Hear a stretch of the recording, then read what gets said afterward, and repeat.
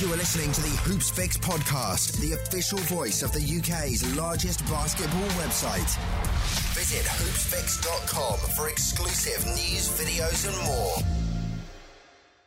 Welcome to episode 76 of the Hoops Fix podcast with me, your host, Sam Nita, full-time British basketball advocate. And on this week's show, we've got none other than Paul Douglas, aka Dougie, synonymous with basketball in Birmingham, but also the North East. As you're hearing this, he's kind of been adopted by the North East because of his large part of his career. But he was a 13-year pro and has now got over 20 years experience coaching, not just in national leagues and academies, but also doing his own thing, his own entrepreneurial thing on the side with sessions through All City Basketball.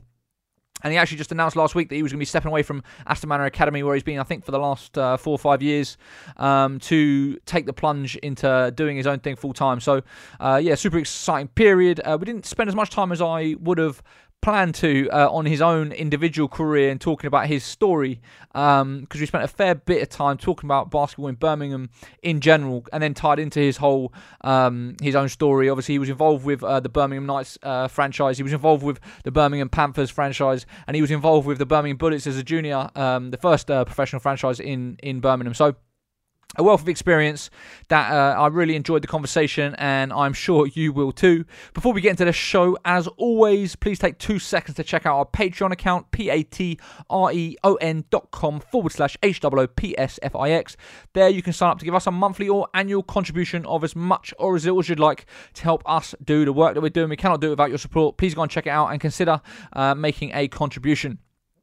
As always, let me know in the comments what you think on YouTube, what you think about what Dougie had to say and about basketball in Birmingham in general. And if you want to reach out to me privately, you can hit me up on my email address, sam@hoopsfix.com, or you can reach me on every single social media platform @hoopsfix. Anyway, that is enough from me. Here is this week's show with Paul Dougie Douglas. Dougie, welcome to the show. All right, how you doing, Sam? All good. All good. Nice to be on. So there is a ton of stuff to go into, both historical and present day. I normally go back to the start to begin with, but I did obviously see, I think it was just last week that you announced that you were leaving Aston Manor to focus on some of your own projects, which surprised me. So can you kind of talk about kind of what's going on there? What made you to decide to make that jump? Well, there was a few things. I mean, after going through the academies for a couple of decades, I didn't really want to get back into it, and I got approached by an old teammate called Dave Brown, who's head of sport at Aston Manor. Said that we're going to be starting an academy, and he came to me and he said, could you give me a hand? So it's kind of a favour sort of thing, right, to help him set it up and all the rest of that sort of stuff. And then this year, with the workload and the things I would have been asked to do and all the rest of that sort of stuff, you know me, Sam, man. I'll help anybody when it comes to basketball, right? You know what I mean? I'm kind of like a free spirit that way. But I look back on the reasons why I came back to Birmingham and left sport development in Nottingham and said, am I actually doing the things that I personally want to do? And those really took a backseat. So I made it was a tough decision. It wasn't an easy one. It was a tough decision. And I said, you know what, right? There's some things that are really close to my heart. So things that I really want to do for the basketball community, for the community in Birmingham and people around the country. And we'll converse on a regular. And I thought, you know what, right? It's time to put my money where my mouth is again. And, see how it takes each other to take the leap of faith and do it that way. So it's a little bit more complicated than that, right? But generally, that's the reason. I thought that it's time for me to make the move and concentrate on the things that are dear to me. So what are you going to be focusing on? Is that going to be all your projects with All City Ball? Yeah, it's there's a few things. There's I don't know if you heard that. I started something called the 300 Club, which is like a weekly shooting session, which it helps me with my creativity. I'm quite creative like that, right? So I spend a few days looking at what happened in the NBA and the EuroLeague and those moves, and I said, right, I'll create something around that. Something to keep the players engaged in the session, because in all due respect, man, like I said, I used to play, so you can't just do the same stuff over and over again. Is what going to keep you engaged? So extend that. But probably the biggest thing is the camps and the clinics and the events. But I'm going to launch a program called Building the Athlete. And I spoke to some people who used to play for me when they were younger. So people I've connected over the time. And I've got together a team of people I've got a sports therapist, strength conditioning and nutritionist guy. I've got a sports psychologist or teacher sports psychology. And myself, I think I'm good enough to take care of the technical and tactical side of it. So we cover the technical, the tactical, the physical, the mental, and nutrition side of what an athlete needs to be in basketball, right? So I've partnered up with a few people. I'm just going through dotting the I's and crossing the T's, but I'll be launching an app later this month, right? Which is there, it's subscription based, but it's there for anybody. Don't care who you are, what level you're at, right? You can access what I have, because unfortunately Birmingham's not London, so you just don't have that mass of players that can come to a particular. Birmingham's a little bit different that way, and I have a lot of people saying that, no, I'd like to come down and use your shoot machine, I'd like to come down and do the 300 club, but the distance is an issue. So I thought, looking at what's been happening in the lockdown, Zoom wasn't working for me. I did a little bit of research, and funny enough, I had this idea back in 2001, right? But the technology just wasn't there, because my background is athletics. I was really big. It was athletics or basketball, which I was going to do. And they ended up doing a session outdoors in the rain. And I thought, nah, I'm going to basketball, man. This is crazy. I'm not doing that, right? So I know the best athletes, their coaches are not normally in the same place as they are, and they meet up once in a while. So I've written a few things down back in 2000, 2001. I've never forgotten what it is, and now technology and the timing is right to put together. Yeah, so I'm just going through a couple of logos. Got a group meeting with everybody, put together like some videos and some other stuff, pilot through for an app, and then launch it at the end of the month. Well, I was going to say, like, at the moment, with everything that has obviously happened over the last 6 months or so, it almost feels like this is the opposite time to be jumping out on your own, and people want that sort of the longer term security of whether it's an academy job or whatever else. Like, I know for me, being self-employed, the last 6 months has definitely been more challenging than it would be if I was employed. Does that not make you a little bit nervous, or do you feel like actually, with the way things are going, like you were saying, with the technological advances and what people can access now, is actually the perfect opportunity rather than a bad time? I tick over at the end of the day, right? I tick over, right? So if it goes pear-shaped, right, I've got enough to survive in what I do on a day-to-day basis. But, I've never been the person that's ever been shy of being out of work, Sam. You know what I mean? There's always something that's good. If need be, I know I can be a mentor in the school, a mentor in the program. The things of, accessing funding to do certain things. I come from a sports development background, right? So for me personally, it's maybe a couple of months, maybe 3-4 months, right, of, okay, there's nothing going out there, to how they'll then adapt and evolve to what's out there I can actually tap myself into. But I believe it will work. Whether or not it's an absolute, like, I need to bring more people in because this is crazy, or it's something that just ticks over. For me, it's everything that I've always done has always started off small and has eventually got bigger and bigger. So I understand time. I understand growth. I understand, it's big things come from small seeds, right? So, for me, I believe in it. And yes, it is tough, right? But as you know, I've never been short confidence, right? So, Yeah. you've got to believe that it will work, right? I think I've got a good product, right? But it's not the only thing. I'll be doing my camps and my clinics, and I've got I started something a couple of summers back called the All City Touring Club touring team, and it's based on my time with Midnight Madness, right? And it's like the people who don't get the normal exposure. If you think you're good enough, I will try and create a similar platform. There's nothing to be on the same scale as Midnight Madness. I mean, that was freaking unbelievable. But Dougie's a little long version of it, right? So I can get people, work with them in the summer holidays, bring my team of people, work in the aspects I know that they're really lacking, help them try through my contacts and other people, see if they can maybe get some work abroad or work in the UK, and just meet together on a regular basis, but do it properly. Just do it absolutely properly. You know, that you've got to register. You've got to, if you miss a registration, tough. It's actually you miss it for next time. So, you know what we're like, man. It's like, you know, oh yeah, I'll make that phone call. I'm not that guy. I'm sorry you missed it. Try next year. You know what I mean? It's this everything that my over the years. If there's one thing I've learned over the years is that we're not prepared. Players are just not prepared. They do not understand the industry they're going into.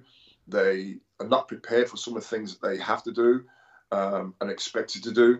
And I just feel that part of what I can do is to give back.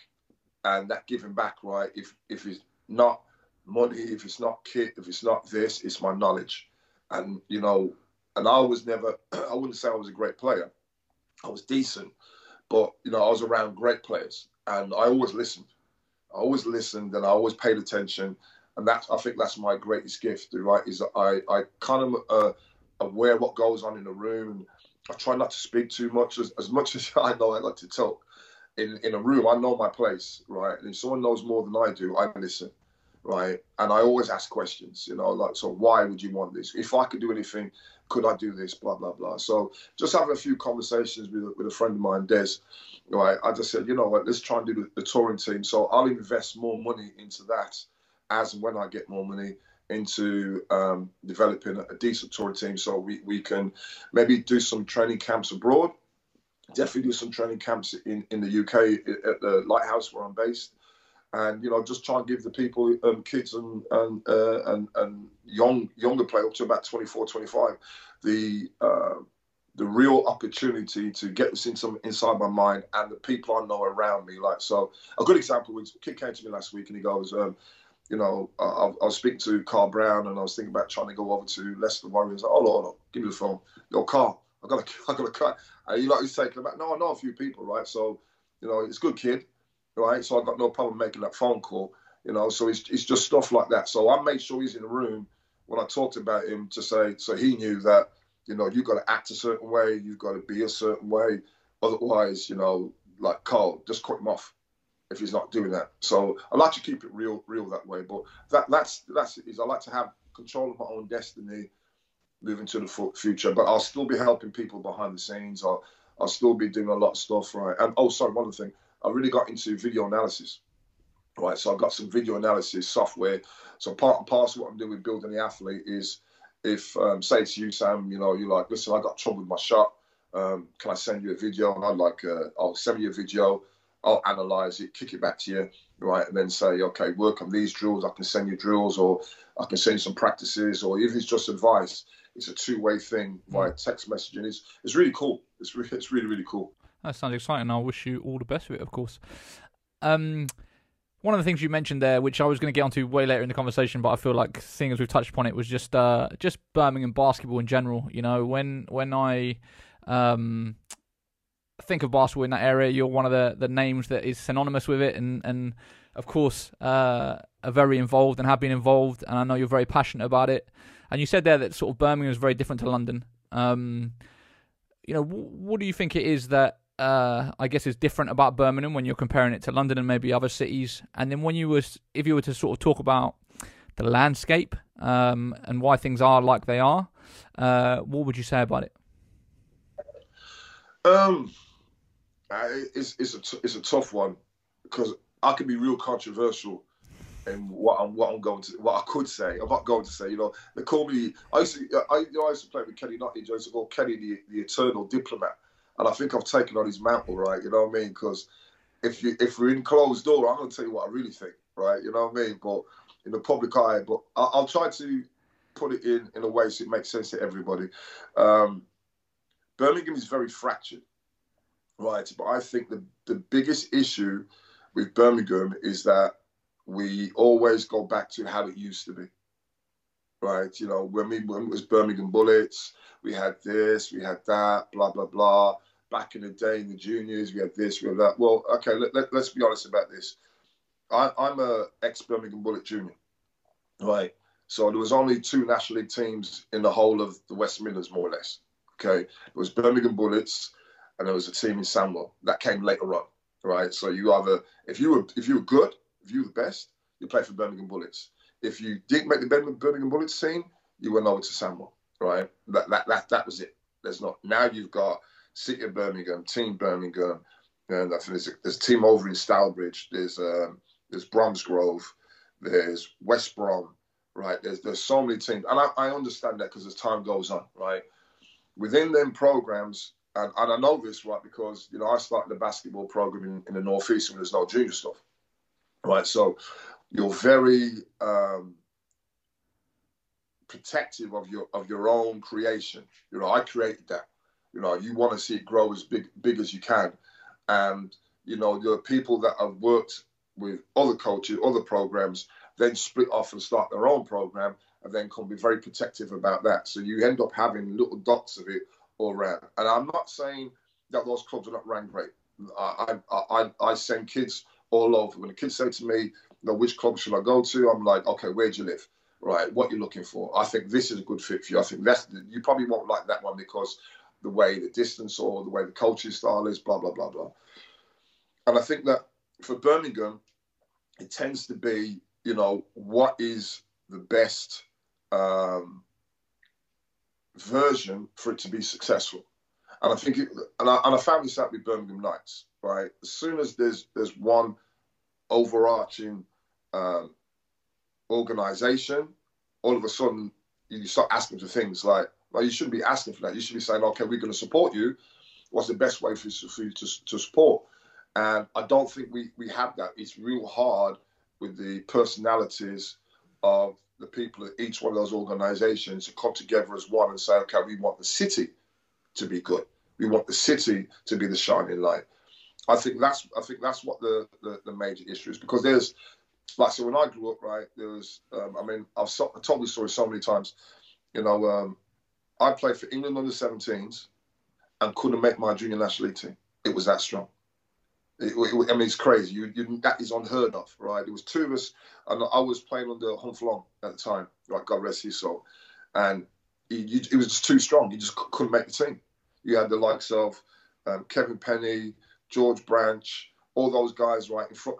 When they said under 18 men, under 19 men, they meant men. All right, where's your birth certificate? Because you ain't no under 19. What are you eating for breakfast? Like rocks, you know what I mean? And I'm some skinny little kid, right, who's quite talented. You don't have that now. And I'm a great believer in the old African proverb or saying where it takes a village to raise a child. It's very rare that you get one player comes all the way through for a program. They'll dip off, they'll try something, they'll come back. And we just need to, as a city, we just need to embrace the fact that a player is going to go on several journeys before it comes to a finished article. And, like I say, back in the day, I came from Birmingham, went to Newcastle, you got Dave Brown, went to Solent, you got Mike Landell, came back and went to Birmingham, went to Leicester, went to Derby. Dave Harris went to Manchester, to Calderdale. Steve Nelson went to Worthing, went to Newcastle. Martin Henlon, right, went to London Towers. There was and those are the players of my generation. We don't even talk about the players of the generations before me and after me. So Birmingham produced so many players and still do to a certain degree. I don't look at it as a club. I look at it as, as a whole entity that we produce through various contact with other coaches and programs. And unfortunately, we can't quite get the fact that we need to consolidate certain things to be able to move forward. Right, and I get it, I understand it, but it's like sometimes you got to think of what's your long-term ambition, what's your long-term goal. It's sort of like, the thing with, like, say, basketball in England. What's your long-term goal, right? Is it to grow as many kids as possible to play the game, or is it to have a better standing in Europe in regards to the quality of your players? And for me, that's the one thing I'm learning. Okay, what's your end outcome, and then work back. If it's a case of you want to be the best club in the city and you want to become a professional club, okay, fair enough, I get that, right? But aim for that and then work back. And I know there's a few clubs that are thinking like that, but at some point you think we'll go to another club and say, okay, can we amalgamate? This is what we're trying to do. and you've got to put all your stuff aside to say, okay, this is the bigger picture. I mean, I'll go another way. You got Birmingham University, beautiful facility, right? I mean, absolutely beautiful facility. Why is there only like 50 and 100 seats? I mean, for me, that's short-sightedness, right? You would have, if you could put that up to maybe about 3,000 seats, right, with the hall, just change the design, how much more could you actually bring into the city in regard to events, right? It's just, I'm not going to say that we are short-mindedness or short-sighted. It's just that, you know, sometimes I feel like when people say like second city, and I'm like, I ain't second to anybody, right? I don't live in a second city. I live in Birmingham, right? We're a big city, right? I mean, second city again, my backside, it ain't second city, right? Okay, let's aim to be first. And for me, that's around the people that I've been lucky to be associated with, right? Second don't come into it. Like, you know what I mean? It's like, we want to be here. Let's work back to say, again, let's put the pieces in. So we're too fractioned as a city in regards to our programs, and we need to come together as a whole and say, you know, this is what we would like as a city, and let's willing to talk to everybody. But the characters, and it just doesn't work. Not really. I was going to say, when you talk about sort of consolidating and stuff, one of the things that I've probably changed my mind over the years, and particularly from speaking to Paul Blake, is just the fact that we actually need more clubs. You know, that's what's going to provide more opportunities for players coming through. Is like, in a lot of places there just isn't enough places to play, and by having those places, you're then going to create an environment where there's more players coming through and stuff like that. Do you think it's a case of not necessarily, you know, all the clubs that exist joining and becoming one, but in the sense of saying, okay, this is going to be the club that's focused on, if you're elite, like, this is where you go. Like, kind of each one having a defined role within it, so kind of everyone knows where they fit into the system? Or do you think actually, you know, it's a case of, no, they do need to all come together under one banner and then work together to somehow push things forward, which, as you've said, is a very difficult thing to do when you've got so many different conflicting personalities with different agendas? No, I agree with you. In the first point, I think you need to find out where you are within the system.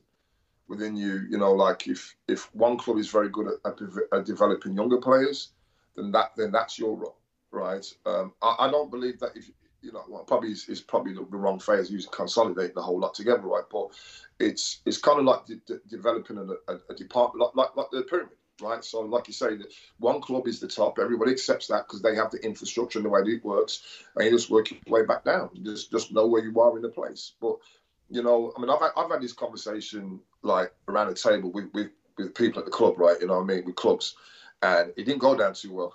We're talking about, God, but that was my stint with Birmingham Panthers. So we're looking at 2006, 2007, when I used to travel over from Nottingham to Birmingham for the meetings and then go back to Nottingham. You know what I mean? It's like, you know, who wants to be top dog?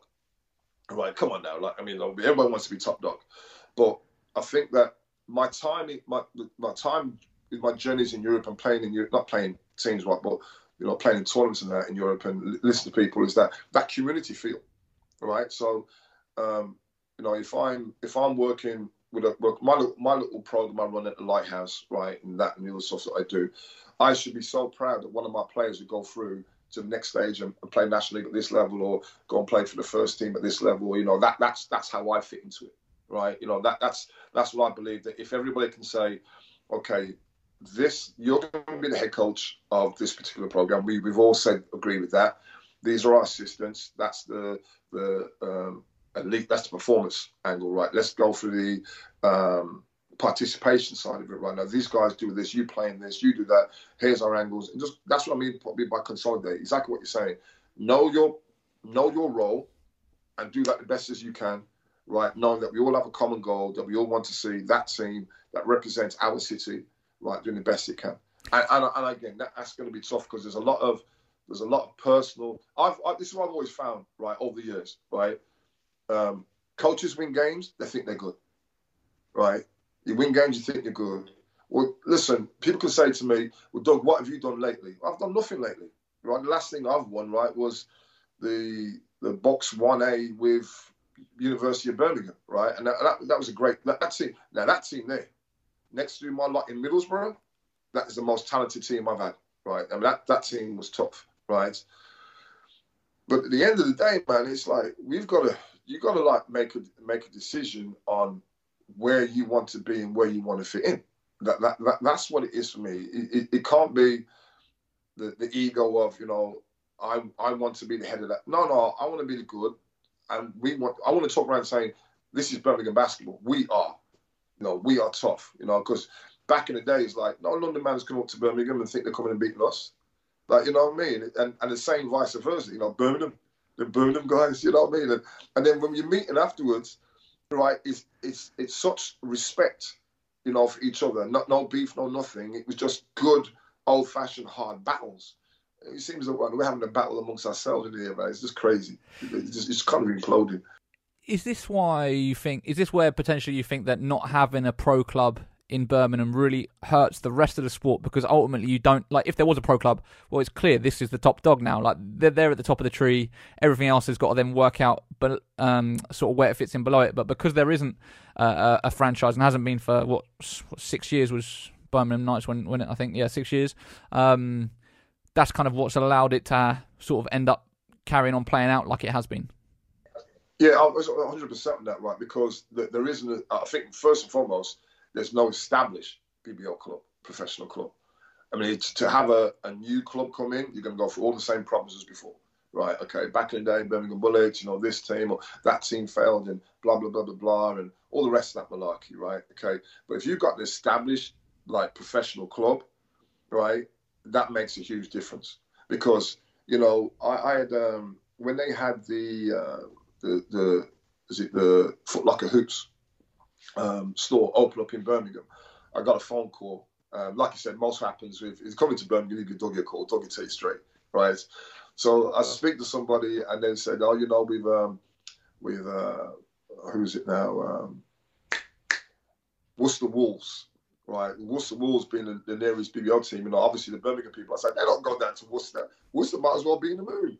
You don't understand. We ain't like that in Birmingham. Like, you know what I mean? It's like, although it's there, that's a 30, people would rather drive to Leicester than drive to Worcester. Because Worcester is a trek, right? Leicester just like, okay, just M6, boom, you're straight there, right? So, but to not have it on your doorstep, I mean, even when we were in Solihull, which is kind of classed as Birmingham, right? You're right in the outskirts, right? Even for some people, it's a trek to go there, right?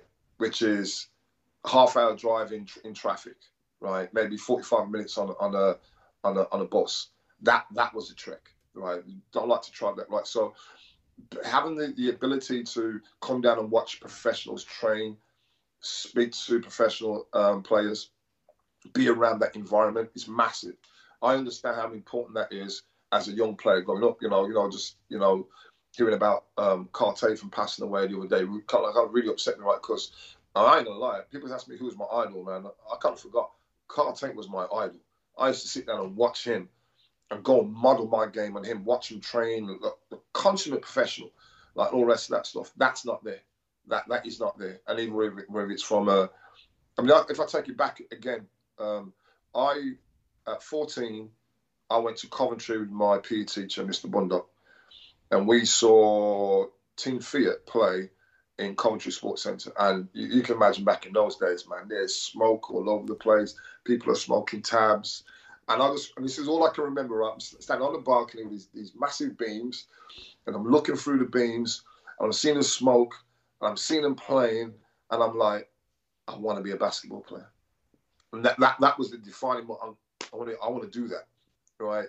And yes, I get there are players who out there will see something around Birmingham, but it's not the same influence. You know what I mean? And at that time, I didn't know how much people were getting paid or how professional it was. I just wanted to know, I want to play in front of 2,000 people, right, in an environment like that, right? That's my dream.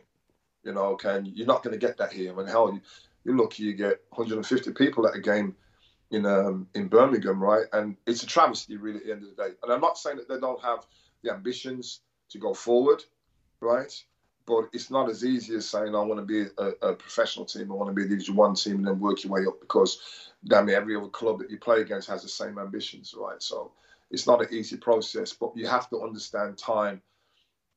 that it's going to take you to get there, and then make sure that everything you put in is helping you get towards the end product, which is either being in Division 1, right, or being a professional club, and then establish it. So as bad as it sounds, Birmingham Bullets is only a little blot in the back memory, and we're talking about what this club is now doing and what they're trying to achieve and all the rest of that. Do you think, has there been, the BBL's been quite clear about the fact that they want to expand, and Birmingham's one of the most obvious places that they would love a franchise. Do you know of any groups or people that are trying to make that happen anytime soon? Do you think we could see a BBL franchise in Birmingham, anytime soon? Yeah, well, I mean, I can't mention any names, right? But I've had maybe 2-3 phone calls from people saying, how do you think it would be? What's the chances of it being established in the club? And I always say the same thing. Yeah, it'd be great, but if you're not coming here with any money, forget it. You got to come here with money. I mean, I don't want to speak bad about Birmingham Knights. I mean, let's say that the experiment flopped. Hey, listen, I was a flop. I didn't win a game. Golly, how do I not win a game, right? But hey, it's the way it goes, right? But you can't come in and I've got a budget, right? I'm not going to say what the budget is, right? Because I'm kind of embarrassed, right? But let's just say I remember playing against a team and one player had my budget. Wow. One player had my budget. And I'm not, and I know people behind that scene work their arse off to try and make it work, right? Yeah. But it didn't work, right? And one of the headlines I remember reading, it said, Coach Douglas, right, with Birmingham Knights, has to try and make water into wine. And I was like, he couldn't have written that statement any better, right? Any better. Because if you're not going to come in, and as bad as it seems, it kind of goes back to what we talked about a little bit earlier on, okay? I'm coming with some money, right? Some money, right? And we're going to do this. And if you're not going to fall in line, we're just going to create our own. We don't want to create our own, right? We want to engulf this. We want to encompass everybody and say, know where you are. But if you're not, I'm going to do this, right?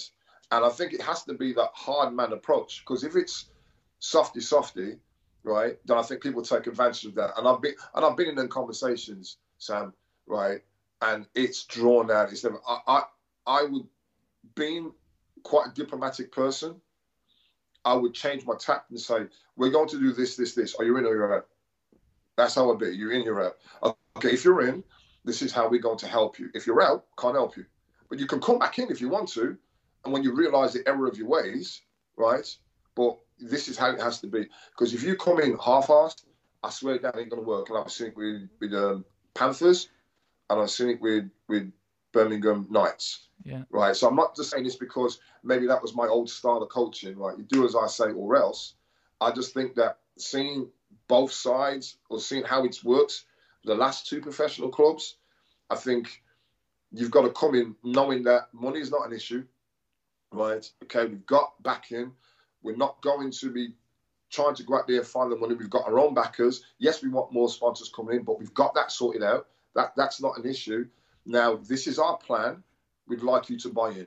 And if you're not, it's sort of like a hostile takeover. If you ain't, it's going to happen whether you like it or not. But trust me, if you're not involved, you are not going to like what's going on, right? We'd rather have you in, right? And I think if you keep your own autonomy as who you are as a club, right, then it's all good, right? Mm-hmm. Rather than me coming in and saying, no, you're going to have to act this way. I want to be under the umbrella, but keep doing what you're doing. But everybody understands, like you said, this is where you fit into the. Although if it's not going like that, right, it ain't working. I think I'll stake my reputation. No, my reputation. Something my reputation ain't working, right? But I'll stake. I'll tell you what. I'll stake my most prized possession, right? My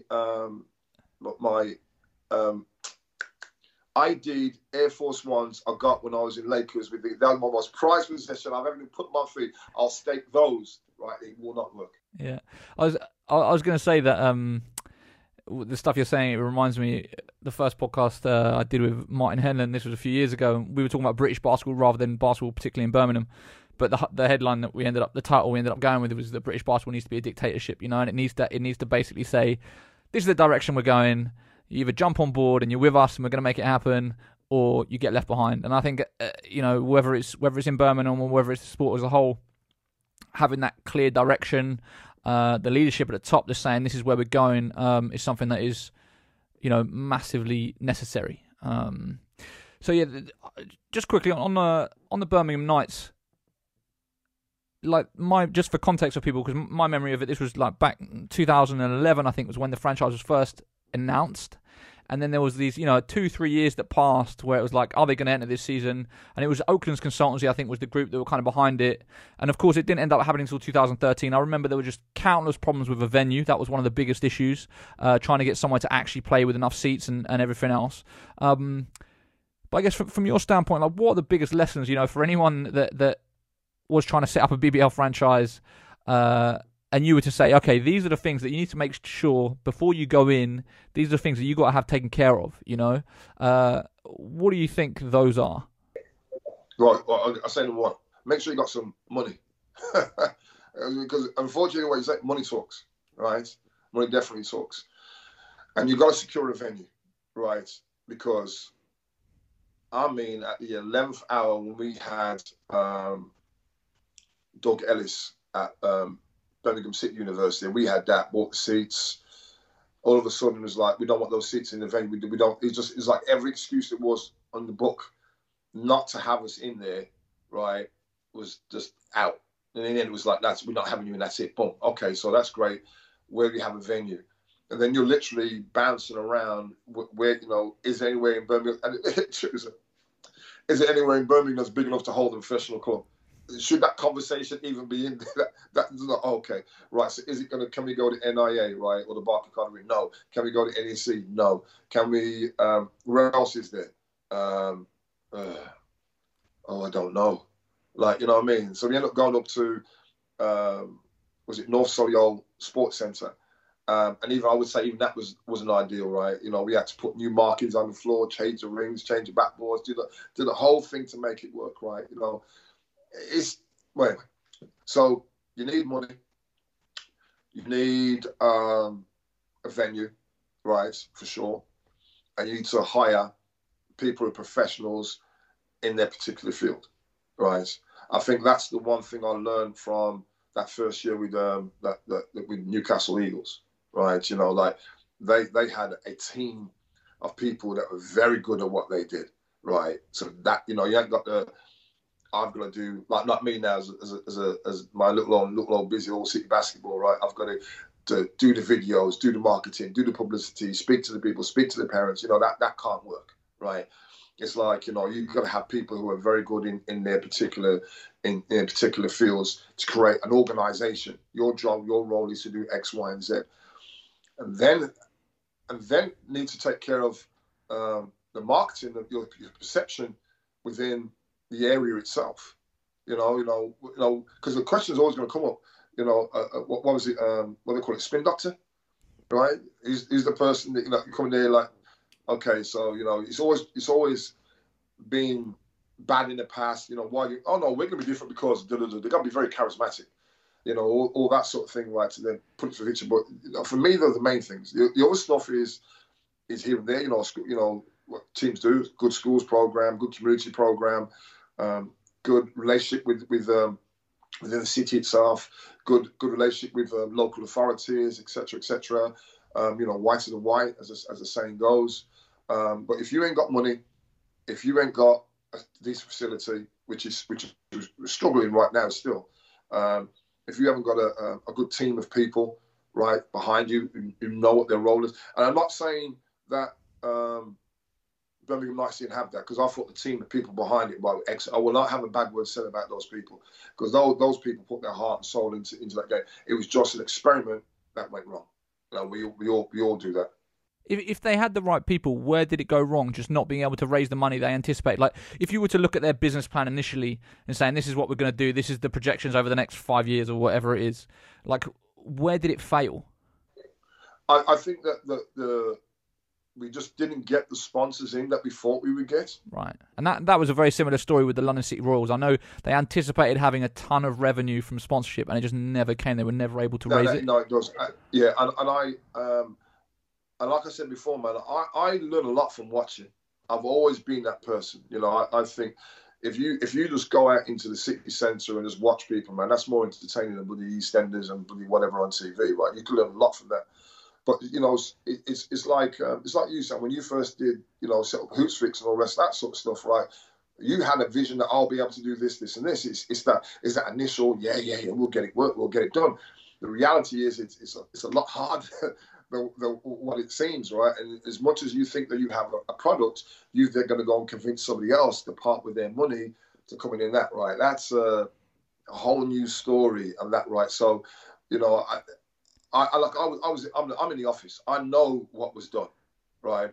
I know how much work those people in, and I know how frustrated it was. I had the late night phone calls and the going in, and everybody put a brave face on. But you know, for me, that's the biggest reason, because even when I realised I had to make some changes, it was like, well, you're gonna have to go with that, Doug, right? Because there ain't no money, right? So, I mean, we had no money to start off with, but there ain't no money, right?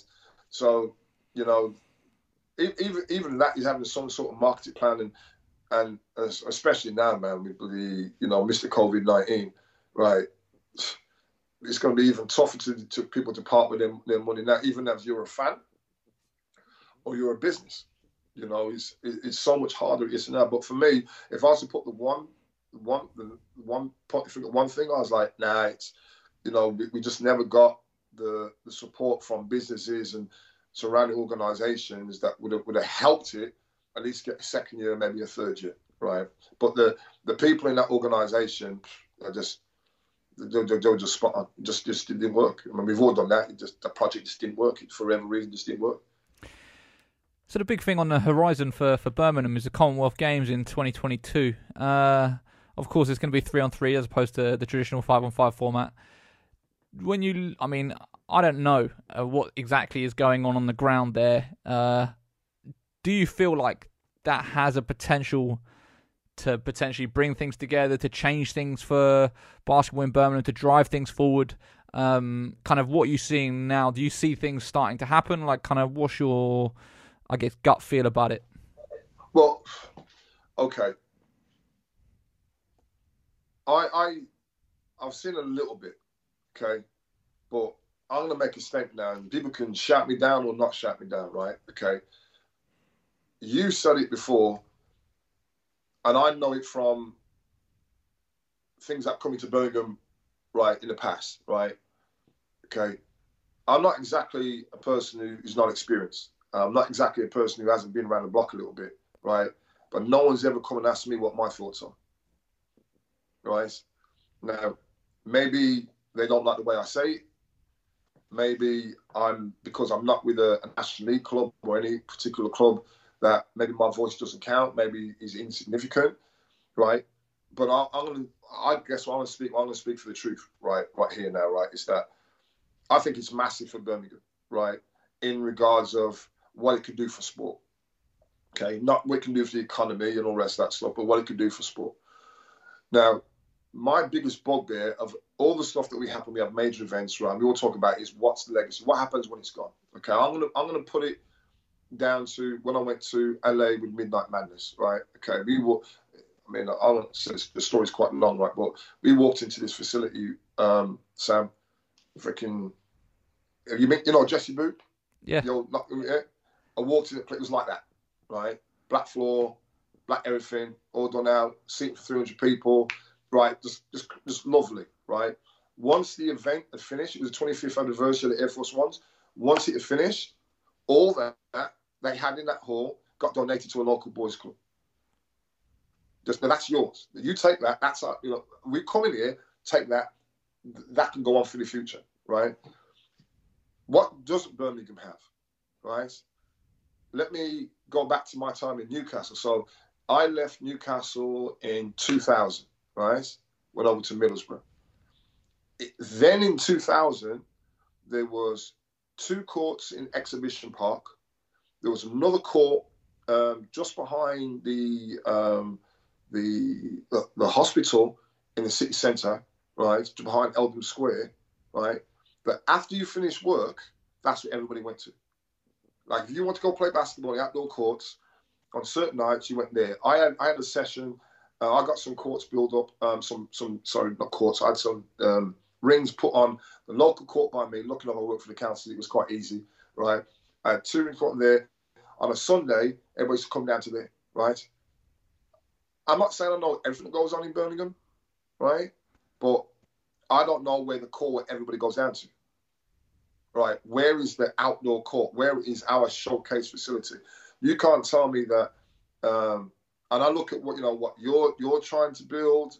The outdoor courts are coming to other areas and all the rest of that. But I ain't saying there's nothing much, man. Listen, just come across, right? Screen the floor, right? Putting your markings on, putting your rings on, Bob's your uncle. I've had 3 conversations with people about how we want to come into Birmingham and we want to do this with a court, blah, blah, blah, right? And for whatever reason, it's never quite hit off, right? And respect to those people even reaching out to me in the first place, right? Because I ain't got no affiliation to anybody. I don't care who it is. I just want what's best for the community. Hence why I've left Aston Manor, because for me, it's what can I do to make basketball better and more accessible for the community? There are various venues where you could put 2 outdoor half courts. Doesn't even have to be full court. 2 half court. Put seating on, right, and still have enough space to have a 5-a-side or something else. I mean, huge spaces right in the centre. 2 minutes from the M6, easy access from the motorway, easy access by car, easy access by train and by bus.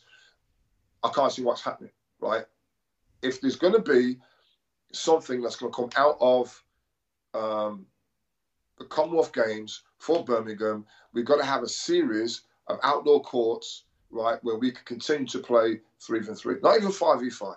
I mean, full court. 3v3, 4v4, establish it. I have a little thing now, right, where I know you put something about you might put a 3v3 league in, right? Okay, you know what I said, okay. But I go to my session on a Thursday at the Lighthouse, and I just go ball out rules. Everybody knows exactly what it is. It's not even 3v3. I got ball out rules. Right? Look, I didn't want to. Shout out Julius Joseph, man. Shout out Julius Joseph. He's the man. He's the man, right?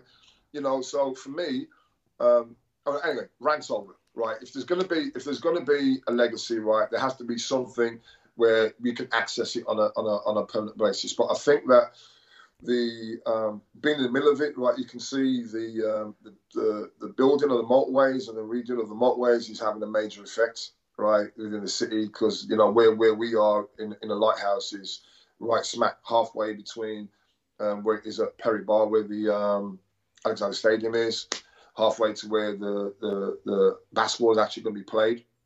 Is it Millennium Park, whatever it is, from there? Right, yeah, we're smack back in the so the roadworks are there crazy.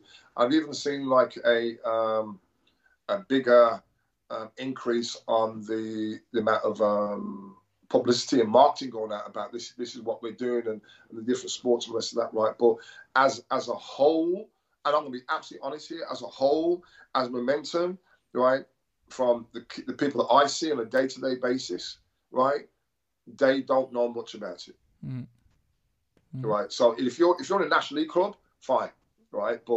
And I think that's what the issue is. We assume that there's so many people that play National League or playing clubs, right?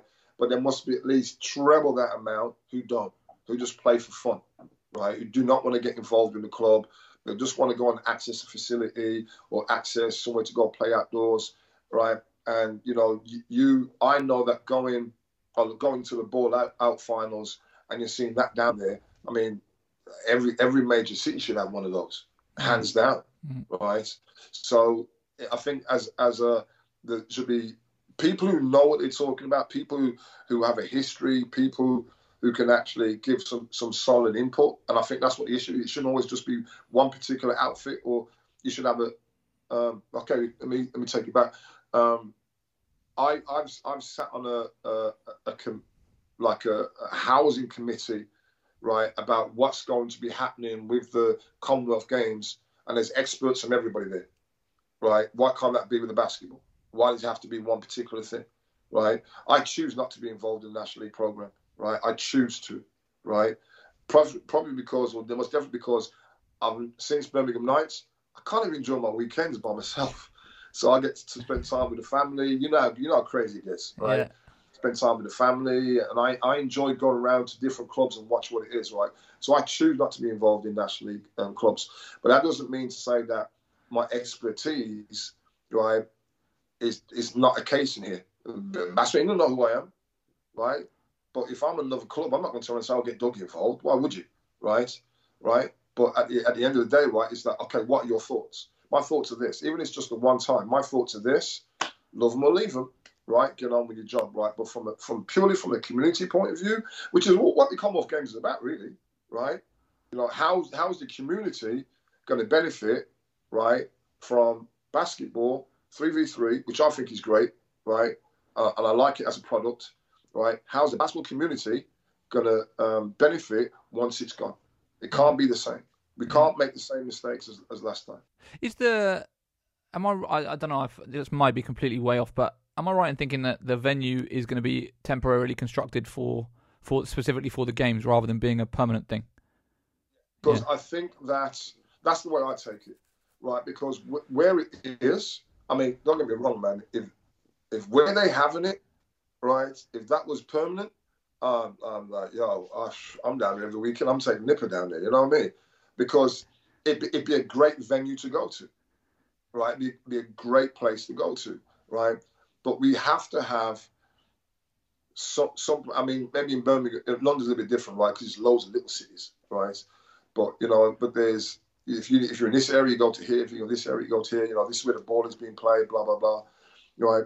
I know there are areas in Birmingham where a lot of basketball is outdoor basketball is being played. Just around the corner from me, there's kids traveling from Warsaw's about 15 miles. We'll travel down to play basketball, and I know on a Sunday it's chocker. It's like, if anyone's played football, get off, right? Football is not allowed. It's right behind his housing estate. It's huge, like that. But I think you've got to be in a know to know that. I only know that because I drive past it, to go to pick up my son, right? But there's got to be a central venue, right? Somewhere in and around Birmingham, right? The centre of Birmingham, which is like, this is where we're going to go to ball, right? And I'm not talking about some little painted up court. I'm like, no, make it poker, right? Make it. Come on now, like, let's go. Make it. I went to Venice Beach, man. Where's our little bench, rows of seats? Where's our little seats? Where the coloured court will rest at both sides. So we can put good events on outside. We could do all that sort of stuff. I used to run a 3-on-3 tournament in the centre of Nottingham, right? In the square. Right, I know how popular it is when you're just playing people around watching. Sitting down at lunchtime having their little melon, whatever it is, right? Their little Darjeeling tea or whatever it is, right? Sit down watching the basketball with the kids. You know what I mean? I know how good it is, right? So, the impact of what that will have in the basketball community, well, you'll get even more kids, and that's what I mean. You get even more kids who then be inspired to go and play and train a little bit more, right? To then go on this team. You never know who that person can be. Who's going to be inspired just by watching the older kids play on the court. It really is, and I think they might be missing one there. Yeah, well, hopefully we'll see some more plans coming together. There have been rumours of potential. I know that I've had a few conversations with people that were talking about potentially trying to do something in Birmingham, especially with the run up to the Commonwealth Games. But yeah, at the moment I don't think there's anything set in stone. So we'll see what happens over the coming it's a year. There's a couple of years, year and a half ish. So there's a bit of time still. So we've gone into the depths of Birmingham basketball. Let's just talk about you a little bit more now. Let's do the rewind, go back into the history books, and just start with kind of your initial exposure to the game and actually how you first started playing basketball. Well, it was it's interesting. You know what I mean, man? I'm full of stories, right? So, I mean, I was man. I don't put it bluntly, man. I was doo-doo. I was terrible. I was more or less 5'10", 5'9", 5'10" as a year 7, right? I was quick as I ran 11.9 for 100 meters, right, as a year 7, right, more or less the fastest kid in Birmingham. When I was a year 8, stroke year 9, I'm jumping like 195 high jump, right. But I couldn't play a lick, mate. Right, first year, I remember the first game almost took me about 10 attempts. I don't remember the whole game. I just remember this one aspect, right? It was 10 attempts, shoot, rebound, put it in, 2 points, first game. And I tell this story all the time, right? So I might as well tell it to your listeners and your viewers. I was just sitting in metalwork, and the teacher comes across and he goes, you got a project. You can do a toolbox. I don't know, you can make whatever it is you make, right? He goes, not them days, Douglas, what are you making? And I went, basketball ring, sir. He's like, basketball ring? And I did not know where the hell that came from, but I just blurted it out, considering I was so rubbish. I blurted it out, right? And I made this basketball ring. It was set at an angle like that. It wasn't even 90 degrees. It was set like that, right? It wasn't a complete circle. I got a C- for it, okay? But my dad was never really into, my dad wanted me to either do cricket or boxing. Right, he was not into this basketball. What is basketball business? Why, you know what I mean? He wasn't even interested. But he let me put the ring on the outdoor on the wall, right? And I kid you not, whatever my teacher told me, Mr. Bundock, right? I don't know where he is now, right? But he had a huge influence on me in basketball-wise, because he obviously knew what he was talking about. I don't know what standard he was, but now I know he knew what he was talking about, right?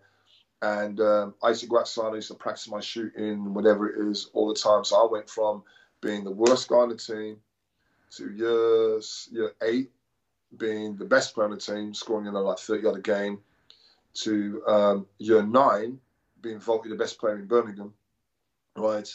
To then making England the 15s and the 17s, what have you. I went to Albert Schweitzer with Carl Brown, Dave Brown, all that, right? Had some really good experiences, met some really good people. So kind of like snowballed on from there. But I was really into the athlete. I was just a very, very, very good, your typical inner city kid, right? Black kids, always good, fast, quick, all that sort of jump. That was me. I was that good. But I was a bit of a troublemaker, though. I was always letting my mouth get into trouble. Right, you blink, you look at me the wrong way, I'm ready for a fight. So I also had that. Okay, you said let's still talk. They're always angry, them kids. They're always angry. So I was angry. I was angry. I always wanted to play. I always wanted to fight. But I just loved the game. And I used to go on a Friday. Shout out to Pete Mintoff. He used to run a session at the BAI on a Friday, and we used to go down there and he used to teach us these moves and let us play. And these are the days where, you couldn't watch NBA on TV. There's none of that, no videos. And he used to have these basketball posters. And every time if he taught a move, and every time you did that move and scored, you get a poster. So you get everybody coming down telling you a jump step, shot fake, step through. Everybody trying to got the poster, because it's the only way you're going to do with basketball. So, we used to go there on a Friday. And then eventually, I can't remember how it happened. I ended up going to Birmingham Bullets with Dave Fisher, right, and just training with them, and that's when it took off. Because then and in my generation, it was Ken Scott, Mike Landell, Tony Penny, God rest his soul. Gary Smith was just below us, Dave Brown, and above us was Clive Watson, God rest his soul. Kevin Penny, George Branch, Paul Tennant. These are dudes, man. These are like how I'm built now. I'm like, yo. and they used to keep us straight. So anytime anybody used to mess about, no, you're not doing that. So my first view of what it takes to be physically better and all the rest of that, right, came through watching them guys at Birmingham Bullets, the year, 2 years above me, because we used to watch them train beforehand. And then we go train, right? So, when we copied moves, we copied what they did rather than what we saw on TV. So, that was my first major introduction. Oh, sorry, and the joke is, you couldn't do this now. So I used to get guys to come to my school way outside the school gates and go, "Are you Dougie?" And I'd be like, "Yeah." And he goes, "Can you come play for my club?" Right? And you couldn't do that now, did you? You could not do that now. So, I lost count the amount of times people used to do that, right? So what happened was a guy called Dave Slade came across. He refereed for a little while, a club called Holyhead in Handsworth. And he asked me, and I said, if my dad says yes, then yes. We went to my house. My dad says, you pick him up from the house, you drop him off at the house, he's ready to go. He said, yeah, that was it. And this was at 14. So I'm playing men's local league at 14, right? Training with my school team, training with Birmingham Bullets juniors, right? And all that at 14 years of age. So, and in that team, we had half of the Birmingham Bullets players above me, ex-Birmingham Bullet players, ex-England and GB internationals, ex-referees. Everybody was in that, right? It was literally like a sponge. I got so much information pushed at me. And all of us, it was me, Mike Landell, Ken Scott, Dave Brown. Oh, God, it was Paul Brown. Paul Brown could play. Bloody hell, what player he was. Right, we were all on the same team. So, and I used to get myself into trouble. I used to go up on the high street robbing and everything. And as soon as I'm telling you, I was a naughty kid, right? And as soon as I got together with that group there, that was it. That was my focus from there, right from there. And it was never about being a professional. It was about, if you're stepping on the court with us, boy, are we going to kick your ass, mate. Like, we're really going to murder you. And that's all that we wanted to be. We just wanted the best players and just smash anybody that came onto the court, no matter where you were from. And training, oh my life, training was war. Training was war. That's the only thing I don't see nowadays, right? Training, when we went 5v5, you pay money to go watch that play. Especially when you see Ken Scott coming out. Right, there's no way on earth anyone's going to try and block that. And he get his chest above the rim. You know, he had, Ken Scott could jump, boy, Lord my life. Anyway, yeah, that was how it started. You said that the kind of the aspiration wasn't necessarily professional. It was just focusing on beating who's in front of you and the sort of the competitive side of things. At what point did it switch to kind of this is what you want to pursue and have a career out of it? The thing is, when I got cut from Birmingham Bullets at 19, right, I played my rookie year, because them days, if you were 19 after, if you was 19 before December 31st, you couldn't get extra, you couldn't play that year, right? But if you was 19 in the following year, the second half of the season, you could actually play that season. So you'd have people in the same year group at school, right? One could play and one couldn't play. So, some of my friends were playing for Birmingham Bullets juniors, my teammates, and I was playing for the seniors. I was one of only two players who went all the way up from the junior system up into the seniors, right? But I think it was when I got cut then, and I played in a central league game, I think it was, right? I was playing for Pete Mintoff, and we played against Loughborough University, and I think I was still 19, but I hit 55 in that game. Right, yeah, I hit 55 in that game and missed an elbow jump shot to win it, right? And literally a couple of days later, I got a phone call from Gary Smith, right?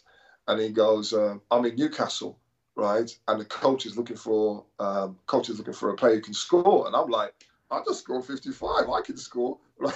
You know what I mean? So I goes up there, right? And I swear I couldn't hit the side of a bar, mate. I could not make. I was missing layups. So I was so nervous. But one thing we always got taught in with Dave Fisher, right, is you got to play D. So I could jump a little bit back in them days, right? So I got a couple of steals, right, a couple of bangs, right? Trying to rip the rim off, right? I'm here, sort of thing. And God rest his soul, Tony Hansen thought this is enough for me and signed me. And then being involved around that, I mean, I'll be honest with you now. I went from my professional contract, right? It's probably more than what some guys are getting now, right? But my professional contract was a £32 a month bus pass, right? And a free pair of Adidas. That's what I got at Birmingham Bullets at 19, right? And I went to Gateshead, right?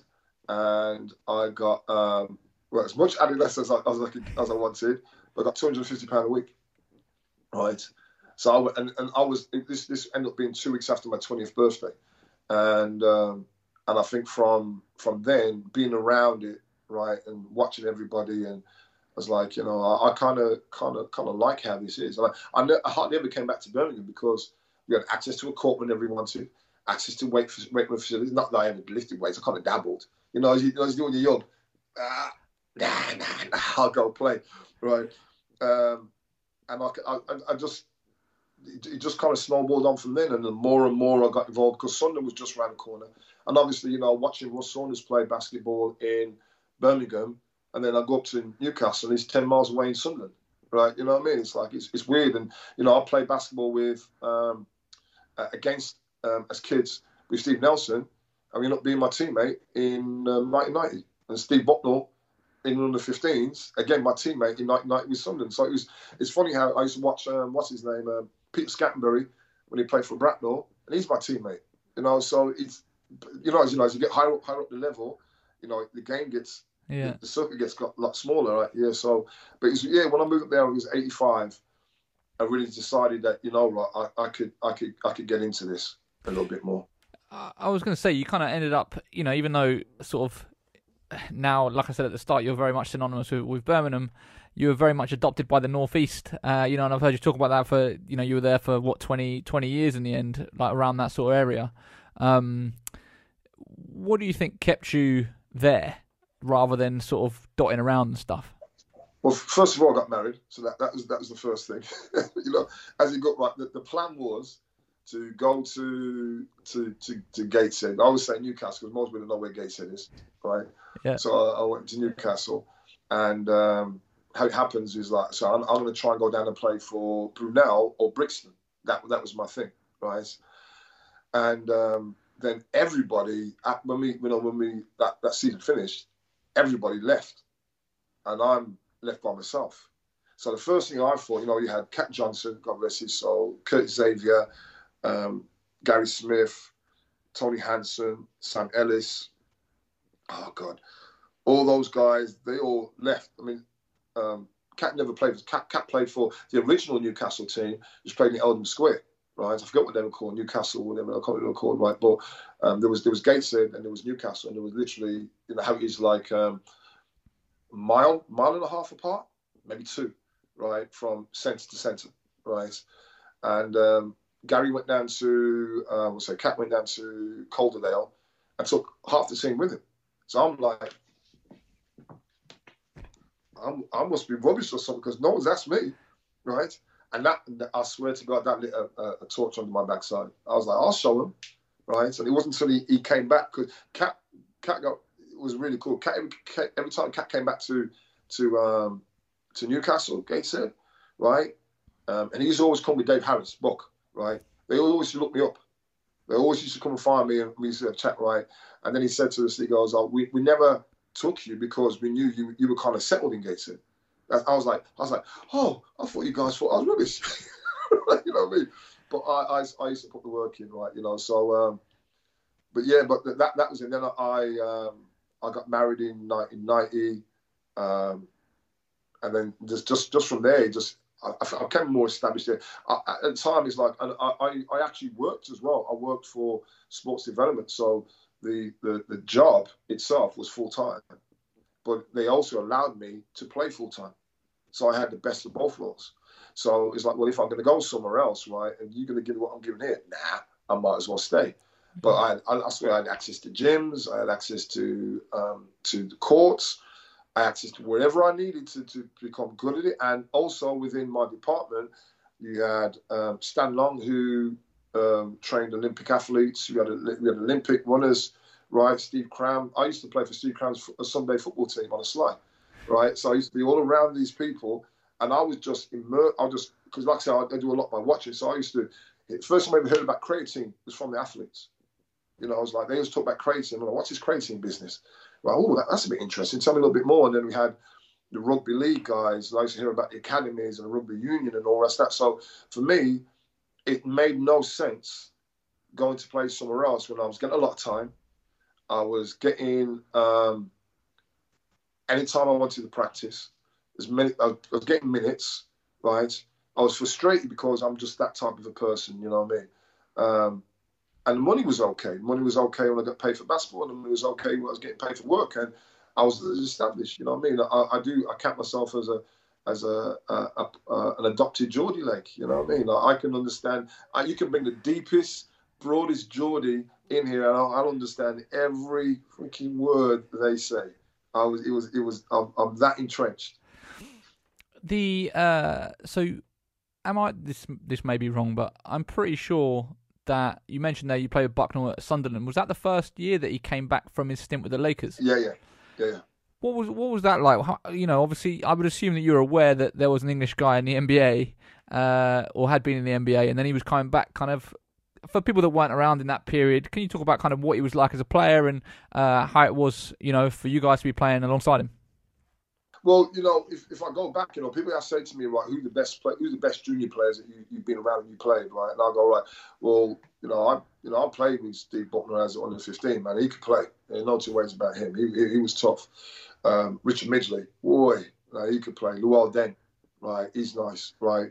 Those are the three that I would definitely say in my era, in my time of seeing face to face. Those guys could flat out on different level. But Steve was like, Steve. He might curse me out for saying this, right? Steve wasn't a great shooter, right? But he was great at influencing the game. He would. Everybody has that. Everybody has the opportunity to be a bit hot when they shoot, right? But he would influence the game on like a small version of LeBron, I guess, right? Not a similar type of game, but. He'd rebound well, he'd shoot well, he'd play great defense, right? He's a great leader. He was very vocal. He made sense. Like when he talked, I'm a guy, especially when I played, if you're chatting fart in my ear, mate, I ain't listening.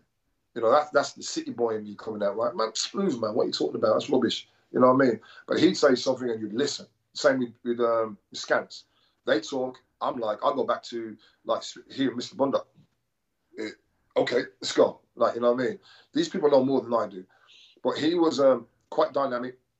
I remember, I got to tell you this, right? I forget who we played. It might have been Thames Valley, right? And Steve's coming down on the sideline, right? And the thing is, at Crow Tree, right, as one thing I say about Dave Elkin and Sunderland, right? The gym was always packed. Like you'd have like 1,000, 1,500 people at every game, but regardless, who we were playing, how bad we were, always there. Like that was a good year anyway. Anyway, he's coming down the sideline, right?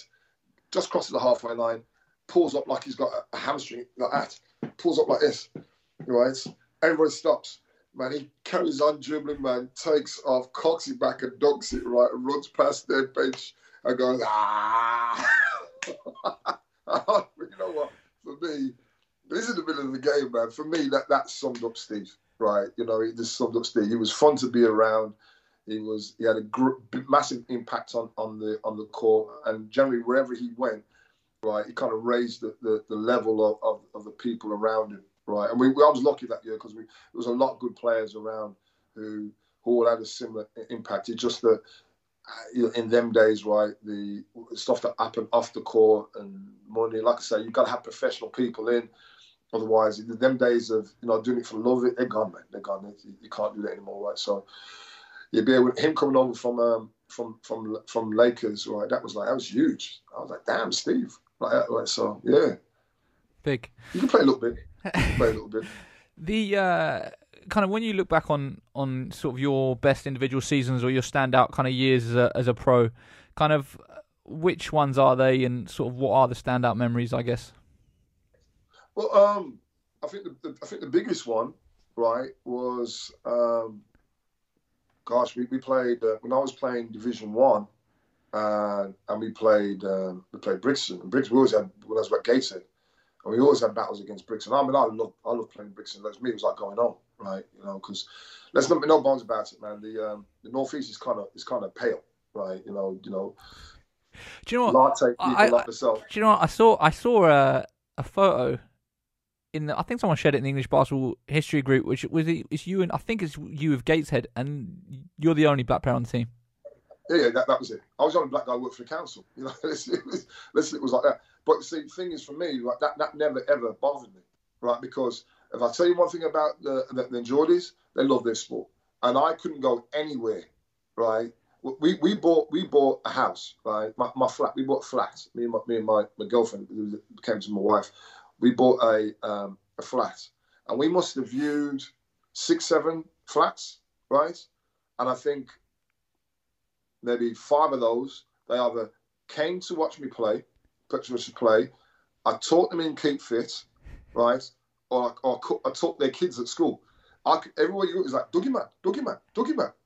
Yeah, read Dougie. It was crazy. It was absolutely crazy, right? We played Gates. We were playing Brixton, and we had 3. And in them the days, if you're fouled in the act, if you fouled in the act of shooting, before the act of shooting, if you got fouled and you were in team trouble, I think it was 18 fouls at the time, something like that. You had a choice between shooting a free throw, a 1-and-1, or you make the first one, you get the second, or you take it sideline out of bounds. And me always being like I'm trying to think, right? I said I'll take it out of bounds. We're up by 1, right? I take the ball out of bounds. I look to make the pass. I turn around. I sees our player wide open. I make a pass. Jason Smith pops out of nowhere, catches it, drives it, scores. We lose by 1. 3 seconds left. I'm absolutely gutted.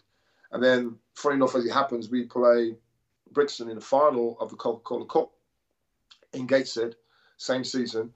There's a big, dirty netball tournament going on. So you've got about 1,000, something like 1,000 women, all in fancy dress, right, sitting in the stands, right, on National Cup Day, and I have 25 at half time. I go off, like, to try and make up for it, right? And we win the cup, blah, blah, blah, that's all great. That's one good memory. The other ones, we played Derby. I had my high school, I had 40 against Derby. Yeah, that was a big game. And I think not long, maybe about a week or so after that, I'm going through teletext on the TV, right? You know, as you do. Remember the days? Teletext, yeah.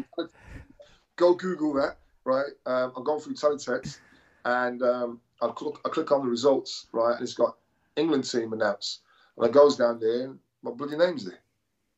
I'm like, wow, right? So I'm in England squad, and it's funny enough, right? I said to myself, I'm going to take a picture of this because somewhere someone's not going to believe me, and this is how I found out. So I took a picture of it, and somewhere at my mum's house, there's this picture of the screen, a little Sony box TV, with it, and John Amici and Alan Cunningham were also on that first names on that squad, first time in that squad as well. So yeah, them. Which is another one. I think those are the 2 big standouts, right? As a player, because like I said, I was when I said this before in another podcast, right? When I got to 27, everything just made sense to me. I think when you turn the ball over, it didn't bother me. I just got on to the next play. Everything before that used to get really frustrated. But when I thought I made it. Right, there's 2 instances when I thought, okay, I belong in this league now. Is when the referees stop calling me Paul and start calling me Dougie. Right, that's when you know, right? The Dougie man, you can't. I'm like, he called me Dougie. All right, we'll see. All right, so I'm gonna stop cursing you now. All right, and when I think we played Leicester, and I spoke to Buck Dave Harris afterwards, right? And he goes, yeah, man, we went a triangle and 2 on you and Ross. Because I was like, oh, okay, it's right, because I could shoot a little bit. I was very streaky, right? And but once I got hot, right, I'd make all sorts of rubbish, right? I'm not saying they're great shots because they weren't great shots, right? But once I get hot, I used to just shoot the ball a little bit, right? And I think the first game as Newcastle Comets back in Gateshead, went back to Gateshead. I've got a picture of that somewhere. We played Hemel Hempstead. I remember I had 26 and 6 threes and player of the game, going back to it all started right from there. That was real interesting. But those 3, you know what, right? I was a bit of a knucklehead. I caused a lot of problems for people, right? But I wouldn't give it for anything in the world, man. I loved it. I absolutely loved it. Are any of your games on YouTube? I wish, mate. Really? I'll tell you what. There's the one that I've been trying to find for years. And if someone's out there, right, please send it to me because my oldest son, Michael, right, does not remember me playing, even though I used to be at the games. He used to be at Newcastle Eagles on the court when we used to go in for the team talk before the games. He was only about 5 at the time. He'd be hitting threes, right? I kid you not. He'd be hitting threes in front of this big dirty crowd, and they'd be going like, yay, yay, and he'd be like hitting these threes. And then as soon as the game started, he'd get the pom-poms, he'd be messing with the cheerleaders, right? He's going to hate me for saying that, but it's the truth, right? But the game that we played was against Sheffield Sharks. He went to triple overtime. It was the first year in Newcastle Eagles with Tom Hancock as coach. And it was 3 seconds left. We had a jump ball. Mike New, right, got told to tip the ball back to our basket. It was only 5 basket. And to Chris Fight. He tipped it back to Chris Fight. Todd Cawthorne jumped in the way, stole it, made the layup, got fouled, made the free throw, goes into overtime. I haven't played a minute yet, right? We then get into, I think it's about a minute into the game, someone else fouls out, and we had Ralph Blaylock, and bloody hell could he play, right? So you have Ralph Blaylock on there, right? Then I comes on. So I played the whole 50th triple overtime in minutes, right? I went from the hero to the villain all in one go. So we get and if everybody knows me at that time, right, you know, I love to shoot threes. But Tom Hancock had me shook, right? He had me shook. And we ran a flex cut. It came off on the baseline. There's a couple of seconds left in the first period of overtime. I shoots a shot, goes in, next period of overtime, bang, right? And the whole time I was going, in my head, I was going, yeah, Dougie. The whole time I was thinking to myself, man, I should have step back and hit that three. We'd be out of here. Because the ball came in, hit the back of the rim, rattled like that and went in. I was like, if I took a step like that, was swish it, man. Like, and them days, I'm like, I don't miss them threes, you know what I mean? And then I remember coming down and I saw, was it Ian McKinney was there, and I saw John Paul Heron, he's calling Fishy, and I apologise to him now, right? Because I don't think I've ever told him this. I saw him in the corner of my eye, and I was like, should I give it to him for a layup? And I was like, nah, the Rook's going to mess it up, right? So I came back, I went to fake a free, I went to drive past Ian McKinney, and he fucking ripped me, didn't he? Right? So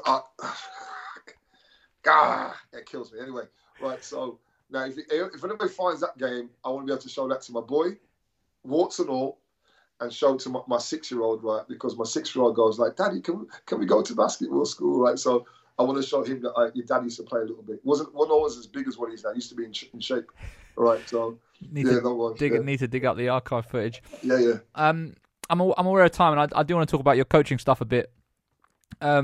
Most notably, Middlesbrough, because there was that was, maybe you can correct me, but it was one of the first academies, right? I feel like I briefly asked Lloyd Gardner, and he was saying he thinks that Durham might have been the first, East Durham.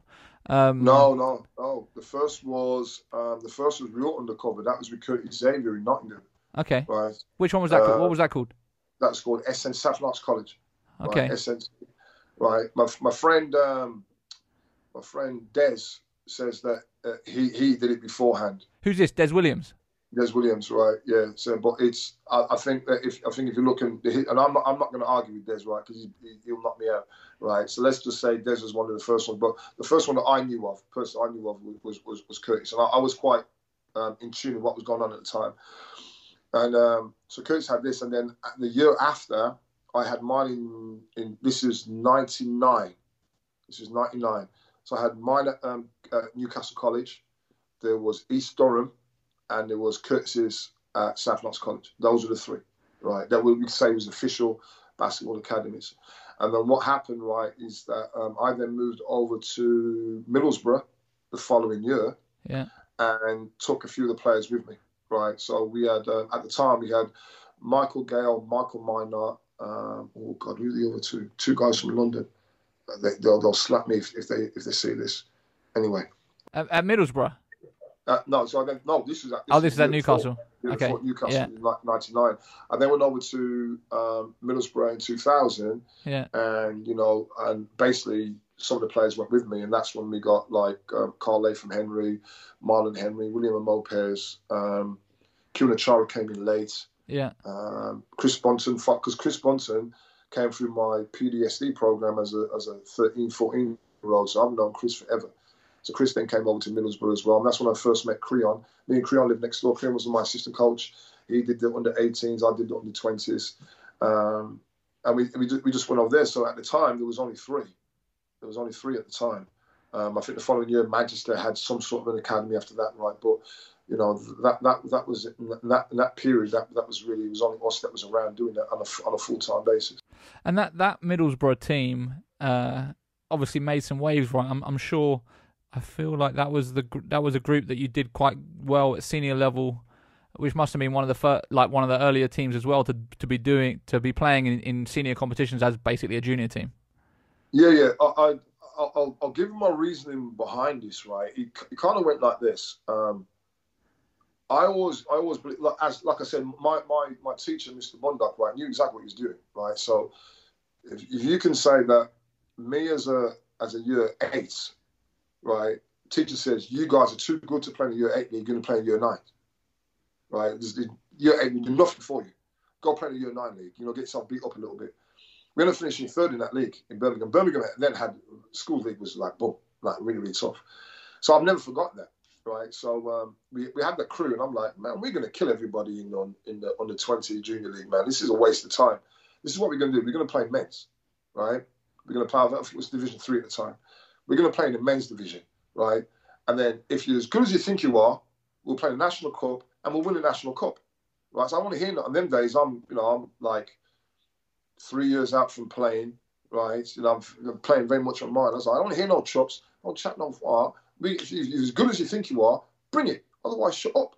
Like, because you get like all those guys from London, the banter from London, from Birmingham, from Manchester, from Newcastle. The banter was absolutely out of this world, right? So I used to just try and keep them all in check. It was like trying to keep a herd of horses, man. Everybody's darting over the fence, whatever it is. Anyway, listen, at some point, I'll tell you some stories that used to happen, right? But I can't tell you online, right? Because I felt like a flipping the head teacher, right? Trying to keep everybody in check. Well, anyway, so we did that, right? And I remember we didn't have a good start at all, and we lost our first 3 games, and then I sat down and I had a big heart-to-heart with him, right? And I said, you guys haven't done anything. You haven't won anything. Yeah, you play for England, you do this, but yeah, so what? What have you won? What have you won? What have you actually done? I came at them. And then we went on a 16-game winning streak. And this is in the men's division. We were caning everybody, right? And for me, the biggest the biggest thing I can always take away from all of my coaching career was like this. And I hope this recognises not what I did, what the team did, right?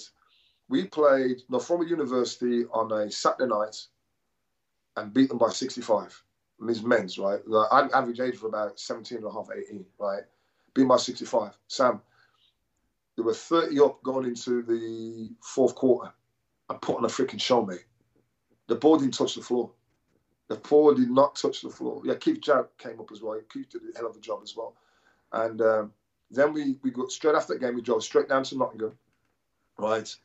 And we went to play in the under-20 national finals against London Towers. And I would say straight out, we smacked them by 28 in the final, right? I don't know if Kieran got the MVP or anything, but we smacked them up in the final, right? Then 4 hours later, right, the same team played in the trophy final, played against Bristol, right, and lost by 15. Right, now you tell me where any team can play 3 games in 3 games, 2 games in 2 days, right? And we only lost it. No, so we might have lost that game, right? But the guys ran out of steam, right? But that, I mean, for me, that achievement there, right, is unheard of. Like this and all. No, it ain't no different team. It ain't nothing like that. That same under-20 team right there had a 3-hour rest. We're back on the court to play in another final. That doesn't happen, right? So then we finished 2nd in that league. We lose. I think while we was down there, Manchester Manchester beat somebody, and if they'd have lost that, and they won on a banked 3, right? If I remember hearing correctly, and if they'd have lost that game, we would have won Division 3 men's at that time. But then we went down and we played Bristol in the semi-finals of the playoffs, and Kieran, we had a practice game for him. Kieran Achara popped his ankle. Kinde Roberts popped his ankle in the game. Wayne Robinson popped his ankle in the game, and we ended up losing by 15 again, right? And at the time I was assistant coaching with Teesside. So, 10 guys, Teesside were just rolling over everybody. So we then go to Coventry to play with Teesside to play the playoff finals, the Champions playoff finals, and the Division 3 playoff finals was played before us. And you had Bristol versus Dudley at the time, right? And Dudley have only lost twice all year to us. And I still look back and I think to myself, it should have been Teesside Mohawks and Middlesbrough College Mohawks should be there on the same day playing it, because we knew we had them. But some of the basketball was played then. And then funny enough, right, the year after, when most of the guys went off to the States or whatever it is, I didn't have a great team. But we ended up making the under-20, and for some reason the college said we're not going to play men's, so we played the under-20s, and we didn't have the talent before. But I think probably my better coaching job was getting those kids together, and we ended up losing to Waleed Mamouni and Steve Vere. I think it was who did he play? Who did he play for at the time? There were juniors. There was Ealing. It was Ealing Tornadoes, right? Ealing. Yeah. And so our biggest fear was Steve Vere, right? And I was like, in his arse, double team, all the rest of it. Do not let you get off, right? So anyway, if he goes up by 15, they bring him back in the first half. If he goes up by 15 in the second half, they bring him back. There's a few. I think it was either a point up or tied or whatever. I can't remember what it is now, right? But Waleed gets the ball in the 3-point line. And I always tell my guys, don't jump on the fake. Do not jump on the fake, right? Shot fakes my guy. Takes off, drives right down the lane, on the buzzer. And the killer for all of that, right? We had the coaching staff in Duquesne was down there watching the game, right? And I remember them saying, like, that zone I played was illegal. I shouldn't have to play that zone. We had a really nice 1-3-1 trap in the Amoeba zone that used to just mess people up. No, sorry, not 1-3-1. A 1-2-1-1 half court Amoeba zone used to just, these guys played to perfection. So we were playing games. I was like, what do you want to do? Well, we want we call it arrow. We want to want arrow coach. We used to want it full court, half court, 3-point line. Just kill teams with it. They just could never get around it for 2 years. Yeah, but that time there was really, really good time. Learned a lot. Because at that time, right, Sam, because there's no real full-time junior coaches, you kind of like learn as you went along. Like, you know what I mean? It's like, I was still involved with the England under-16s, right? So the experience of being in Europe, as well as what I learned as a player and all the rest of that, right? I just took all of that and said, let's try this, let's try that, let's try this. Right? So it was good fun. So I briefly spoke with Kieran Achara, and I asked him for any good stories, and he recapped at practice the craziest that he's ever seen you go. And I don't know whether you can remember this without me prompting, but you were trying to run a play, and Keith Jarrett did something. Oh, smack two backboards. Tell us the story, because it sounds hilarious. I've never heard anything like it. No. So we had Middlesbrough were good, man, because they put 2 new backboards on and 2 new rings. Right, they're real nice, right? Like you could, when you walk into a room, you can still smell the paint. Like you can still smell the freshness of the perspex on the backboard. So he comes up, right, and he I think we throw him an alley-oop or something. He goes up and I don't remember if he dunked it or he misses it.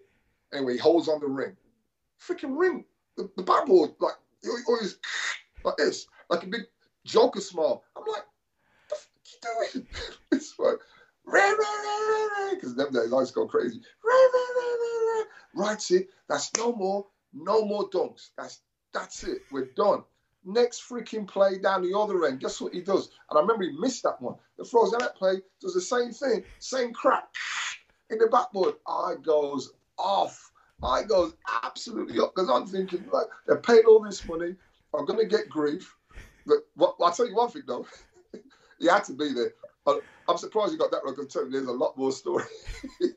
The time when I locked the gym and says, no one's getting out until you get peace of my mind. Like, it's right. I was like this. No one's getting out. I had to then go and get the guy who's head of the estates, came across, right, and he goes, your players were abusing our facilities. And so what about? He goes, well, you just had these backboards put on, you cracked the backboards. I'm like, well, actually, they're the wrong backboards and the wrong type. No. We played hex up money for this, right? I said, do you understand physics? And he's like, yeah. Look at me like this. I says, okay, so that rim's 10 foot off the floor, right? This player's coming at approximately about 25 miles an hour, right? And he's about a foot above the rim, okay? Because he's telling me that the rim can take something like 200 and whatever pounds of force, right? And he's like, yeah. And I says, so is the force of him coming up at that speed, him being that height, and then moving the ball down that speed, does that equal 200 odd pounds of force? And he goes, I think we might have the wrong backboards, wrong rings.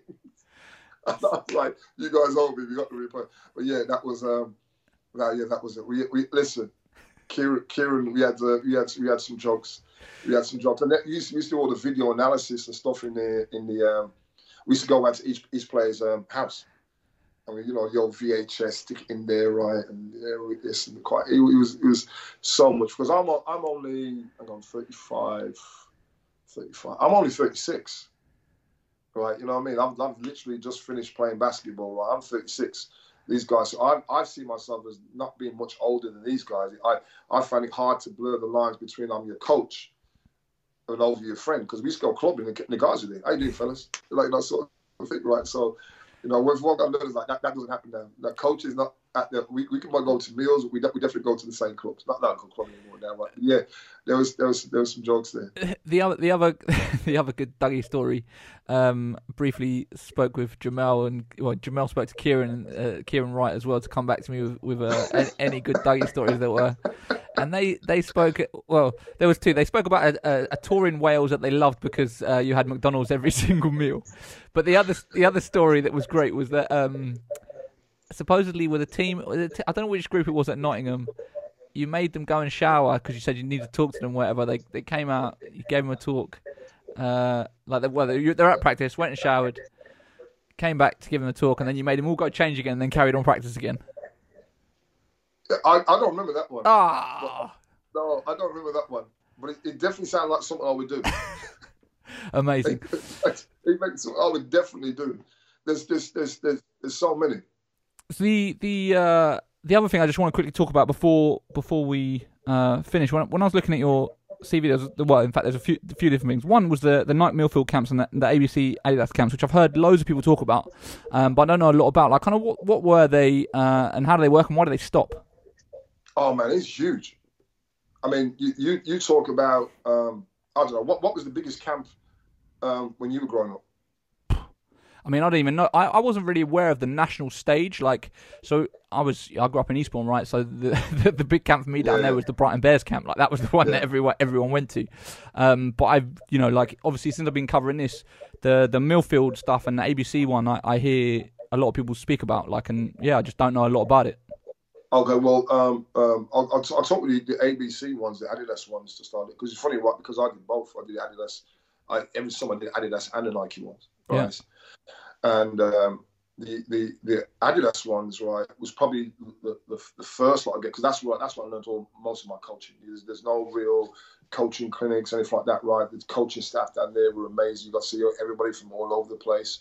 We'd be talking to like 4, 5 o'clock in the morning about, coaching systems, playing, all the rest of that, right? And they'd be on the floor at 7 o'clock, ready to take the next group ready to go. But the Adidas camp was basically 250 kids a week for, well, I know it started off, I went to the first one, which wasn't Adidas, and the second year, which was, and I think it started with like 2 weeks, then 3 weeks, then 4 weeks, then 5 weeks of the summer holidays, and you literally get 250 kids each week.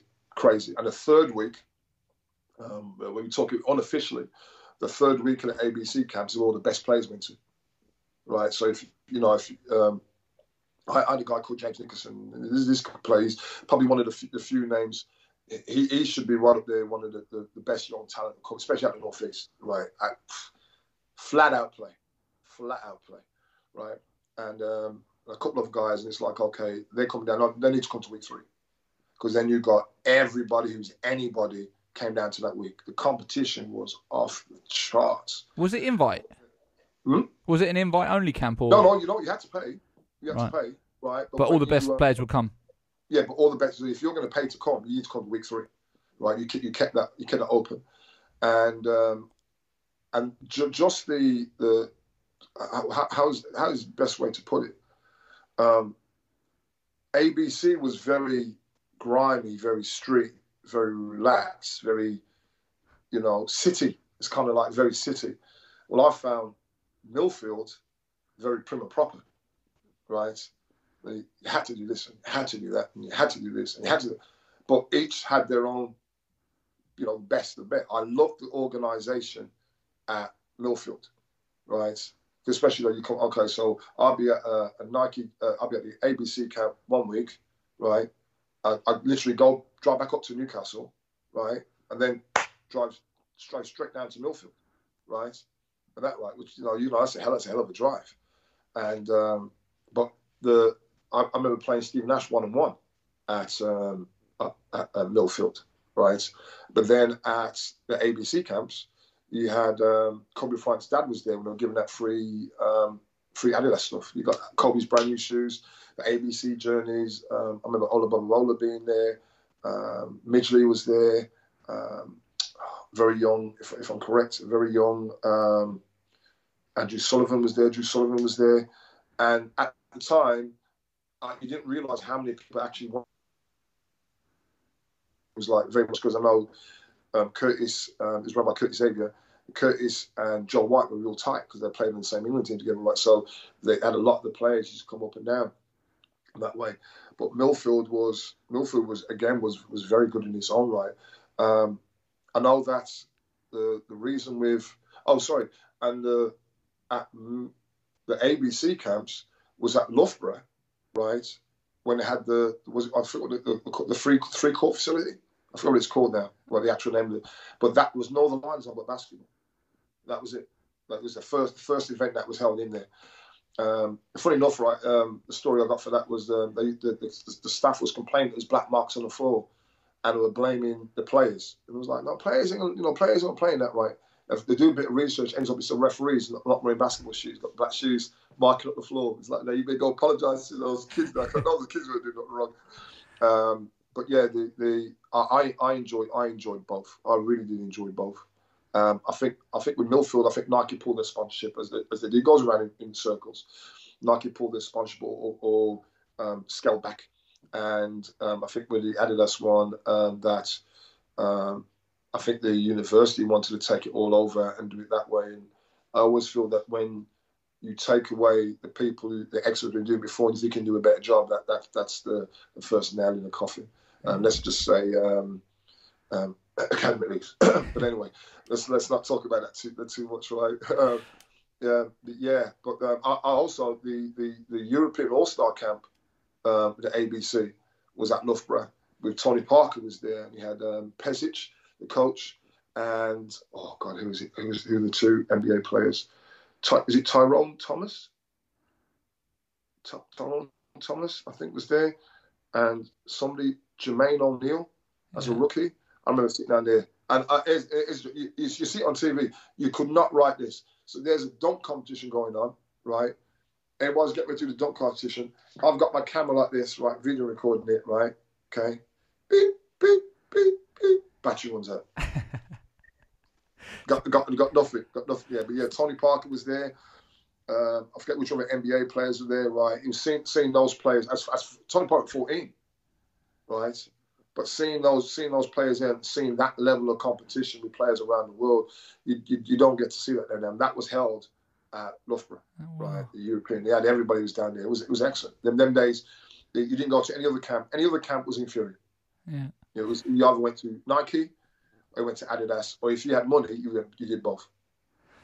Then the final thing I just want to talk about before we wrap up was UK Elite basketball. Like so that, funnily enough, that was the first time I came across you. 2009 Street to Elite was one of the first events I filmed in Edmonton. I think it was Edmonton, somewhere like that. Yeah. But yeah, UK Elite, like that was I didn't realise that you were a co-founder of that and involved with that. So kind of what was the idea behind that, and kind of I guess talk about kind of what you did over those 2 years-ish that it ran, 2-3 years that it ran? Yeah. Well, basically, right, I was approached, and it just so happened it was a conversation. Someone reached out to me, right, and we just got talking, right, and then it's the days of BlackBerry. Right, so BlackBerry Messenger, hi, how you doing, all the rest of that sort of stuff, and Mike Baptiste, right, and we kind of like hit on a level. Obviously, he knew Joe and all the rest of that sort of stuff, right, and that was like the common link, and we got talking, and I've always been quite passionate about. I wouldn't say maybe vocal. I could probably have been a little bit more vocal about this, I think, in hindsight, but. If you're in, our theory was, if you're in and around the national teams, your summer's taken care of. Right? You've got training, you've got competition, you've got that, blah, blah, blah, right? But if you're not in that, your summer's dead, really. Where do you play? What competition you do? Blah, blah, blah, blah, right? So, the conversation got more and more in depth, right? And what we decided to do was to create some way of finding the best of the not best, if you know what I'm saying, right? So the players were not deemed to be the best to go to the national teams. Who the best are they? And what happened, right, is I came up with a combine series, right? So we had, I put together, I think it was 11 different disciplines with scores. I did a lot of research on this. I spoke to Chip Schaefer at Lakers about it. He was the director of player development. Rich Shubrooks, I think he was global development at Nike.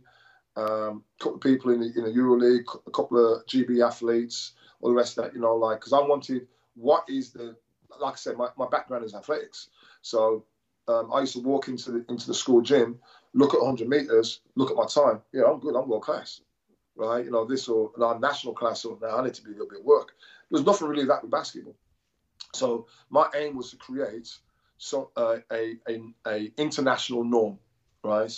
So through trial and error, I came up with 11 disciplines, and what we had was a national kind of trial that was held at Jesse Boo, and we had Carl Brown, Steve Bucknell, Bob Martin, Dave Harris, myself.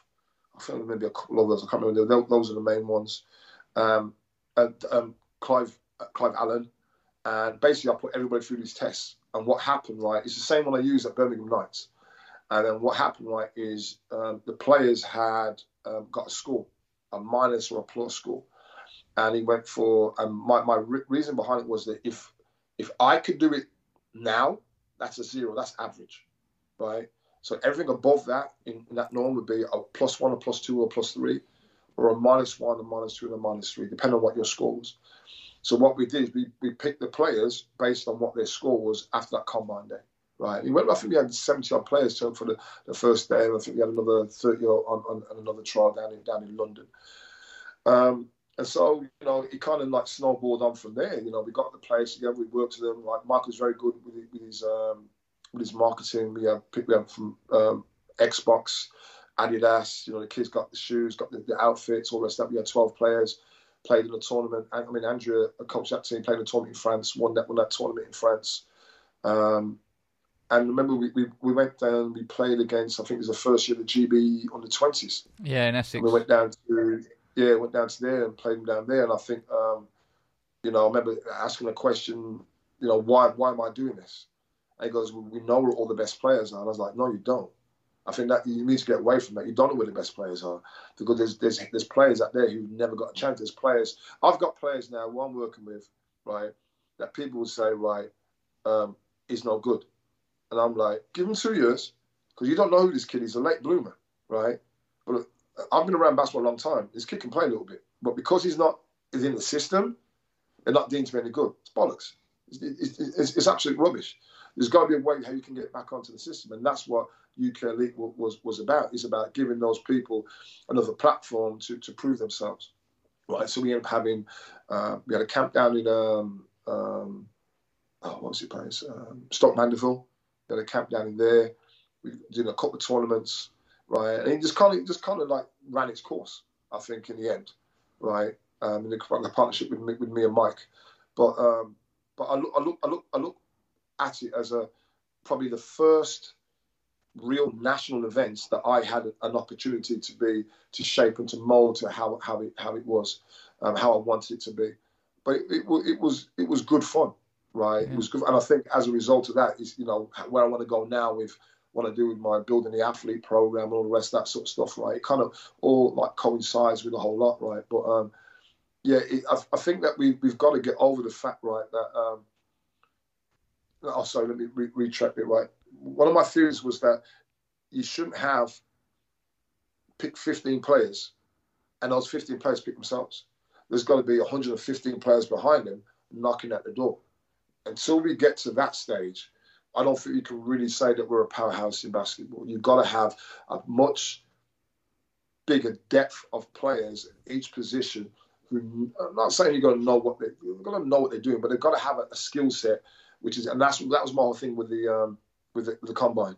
If you may not agree with what's on there. You say, well, what's this rubbish, right? And I'm like, okay, you go get your player to do this and get this score, and then tell me if it's good enough. Because I know if he's making Steve Levin did the 3-point shooting competition, which is the start, like corner, point, corner, wing, corner, point for 60 seconds. He hit 15 in 60 seconds, right? I dare anybody out there to go and try and do that. There's 2 rebounders, but I dare to make 15 threes in 60 seconds. It is hard yakka, and you have to shoot a minimum of 11 shots.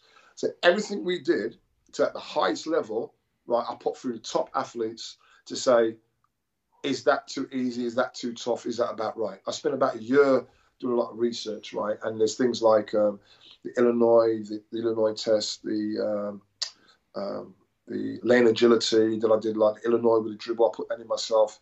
You have to put the ball through your legs. So I know putting the ball through your legs is quite hard to do. Not everybody can do that, right? 3-quarter sprint. I put some stuff that that is traditional, and then I put some other stuff that made sense as a coach and as a player, and I created some stuff that made sense as a player. So for you to get a high score in that, I'll tell you right now, I know I'm not talking rubbish. For you to get a high score in that, you are skilled. Not only are you skilled, you are fit, because you can't do the two can't be separate. The two have to go hand in hand. So I thank the opportunity that I have with the UK League to actually sit down and go through that, create that. And I've got who's the guy that was at Leicester and ended up signing for Bristol? The guard. He went to the States. Stocky dude, dark skinned guy. What's his name? Raphael? Raf Thomas Edwards. Yeah. He got the high score. He had originally got the high score right from there. I think he got something like a plus 18 or that and stuff. But he stood out a lot in that, right? He's a man child. Yeah. Right, yeah. Yeah. All right, look, we need to wrap this up before 2 hours, but let me just do some real quick fire questions. So try and keep your responses relatively short. Okay. So starting with your favourite basketball memory. Personal? It can be playing or coaching, just your favourite one. Playing, Samuel Bath's West Midlands Cup final. Steve Nelson hits 2 free throws to put them up by 1. I get the ball from the baseline, passes to me, dribble to the half line. Steve tries to block me. I score from the half line to win it. Yay! Amazing. Best British player you've played with or against? With. British player. With or against? Steve, best British player. Sorry, Steve. Peter Scantlebury. Best player you've coached? Oh, there's a lot. Kieran Char was up there because once we got over the things he couldn't do, he embraced what I asked him to do. Right, he was good. James Nicholson was an absolute talent. Right, them two up there. Yeah, Carl from Henry was one of my favourites as well. Yeah. And then removing Brit from it, best player you played with or against that isn't necessarily British. I will go with or against Ralph Blaylock. Right. Russ Saunders, whose influences me over many years. I learned a lot from him, but Ralph Blaylock, bloody hell, his crossover right or left was nasty, right? And a shout out to Nigel Lloyd, who scored 30 on me in a game when I played for Sunderland, and decided to tell me about my backside and every point. I'm not going to tell you the words that he used, but he was like, Doug, Doug, the whole night. But yeah, Ralph Blaylock. I think because every day in training he was just a handful. I used to challenge him, guard him every day, handful. Yeah. And then looking to the future, in the next 5 years, biggest thing that you want to achieve in basketball, obviously. I'll use a generalization. I'd hope that the programs that I create or involved with, right, gives the basketball, no matter who you are, no matter what level you're at, the information that you don't have now. Because be able to go through, you can get anything you want on the internet now, right? But to actually sift through to it makes sense to you, right, is a nightmare. I want to be able to provide quality provision for anybody coming to Birmingham to come to the facilities to use it, quality shoot machines, Verimaxes, the whole 9 yards. You know, we have a training facility in Birmingham that the basketball community can access, and through my programs and events, stuff that anybody can go and use and be as informed as if you were playing in the pros. Perfect. Makes perfect sense. That's a perfect place to leave it. Dougie, been an absolute pleasure. Thank you so much, and all the best for the coming years. No, man, thank you very much for inviting me. I thought you might have been scraping along the barrel to give me a shout, right? But I've always enjoyed, man. And Sam, I'll say this now, man, right? You keep doing what you do, right? As I say to you, the kids, I may not be around, but Uncle Dougie's watching, mate. Keep up the good work. Appreciate it. Psst. Hey, podcast listener. Bet you weren't expecting to hear from me again. Now that you've listened to the show, please take 2 seconds to take your podcast player out of your pocket and give us a rating and review on iTunes. It would be massively appreciated and goes a long way in helping us spread this content far and wide. Literally take your phone out your pocket right now, open up your podcast player, go to the Hoops Fix podcast. You'll see the option to leave a rating and review. Drop us a 5-star if you love it, and if you could take 2 seconds just to write a review as well, it would be massively, massively appreciated. Thank you, and speak to you next week. You are listening to the Hoops Fix podcast, the official voice of the UK's largest basketball website. Visit hoopsfix.com for exclusive news, videos and more.